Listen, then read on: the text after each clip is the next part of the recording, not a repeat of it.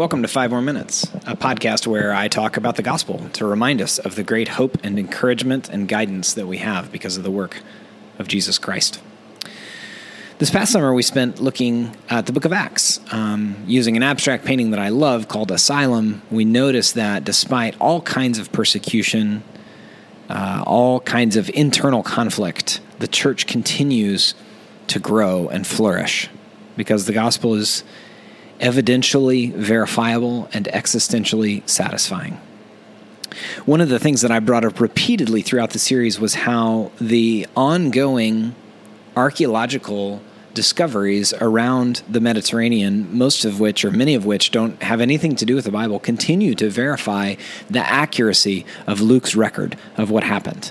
The record of governments, the record of different officials and where cities were. And the reason that that's interesting is that encourages our deep hearts about concerning the first thing that I said, that the gospel is evidentially verifiable.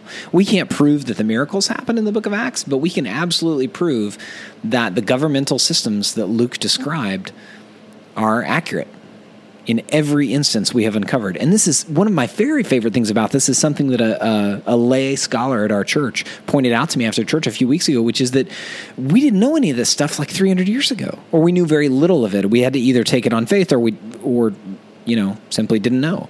And we're learning more and more and more about the verifiability of the book of Acts. And the reason that I bring that up is it's so encouraging. To me, that has actually been the most encouraging thing when I doubt either that God is good or that he's in control.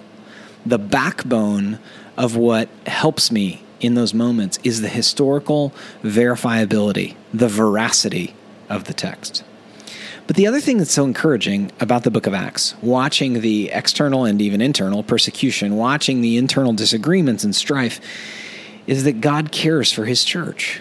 And of course, in the moment, we wish he would care for the church by keeping us from persecution and conflict. But when we remember that the world is still broken and will be so until the kingdom of God fully returns to earth, is that God cares for his church by abiding with her, by giving the comfort of the Holy Spirit, by giving some guidance and then helping us work out the rest of it. My chief problem with the New Testament is how little there is about how to actually run the church. And the reason that the Lord didn't give us more explicit direction on how to run the church is a way that the Holy Spirit purifies the bride of Christ is by helping us work these things out together in denominations, in individual churches, certainly at the leadership level. And so the interpretive scheme of the book of Acts is, despite internal strife and external persecution, the gospel and the church flourishes and grows. And the reason that's good news is not just because historically it reminds us of the church, but because God is doing that in our churches today, sustaining us and guiding us. It is often far more subtle than we wish it was, or less subtle, depending on the kind of persecution and infighting going on in your church. But it's happening.